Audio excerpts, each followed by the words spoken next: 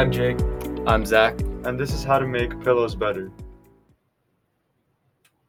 Before we can jump into our solution, we need a history lesson on pillows.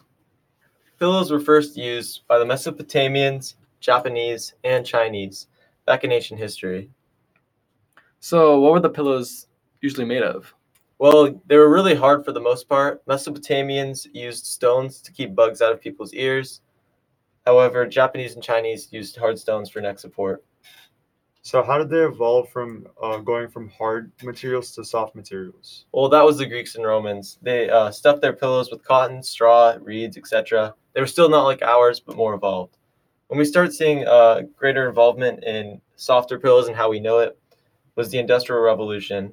Back before, pillows were very limited and not a lot of people could get them, but the Industrial Revolution made it so that everybody could get pillows, and they were transported around the world. Wow, pillows have come a long way for sure.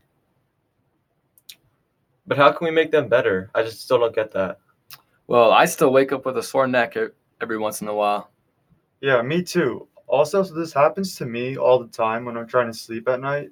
My pillow starts to get warm and then I start to feel hot and uncomfortable, and it makes me very hard to get sleep. This happens because most pillows are made out of memory foam, and memory foam traps heat as you lay on them. My idea is that we can make pillows using latex foam because they offer the same support without heating up like memory foam. I get why we need to redesign the pillow, but what could be like a solution for it? So I was doing some research and I found that 74% of people are side sleepers. So we should do something to make a pillow to help them out. I was thinking that we could do like a latex foam cube style pillows that will help side sleepers better. That makes sense. Yeah, so going on to the design, it's latex foam, and it adjusts to all sizes of sleepers. So now, no matter how big or small you are, the cube will adjust down to whatever you feel like. And the latex foam also helps with cooling, too. The other designs today are gel pillows, memory foam, etc. And I think that the best solution for us is to design all of them together and make a combination of all the best features of the pillows. So you're saying we should make a cube pillow with latex foam inside of it? Yeah, and I think a cube pillow will be better because it's kind of an initiative design that will help pillows expand and become more revolutionary. How do you feel about this, Zach? Do you like this idea or do you think we should make any changes to it? I think this idea is very well done. I feel like it'll help you get like better rest and better sleep. And when you're like, because sometimes people get hot flashes. Like it can happen to a lot of people. It happened to me once. It's not fun.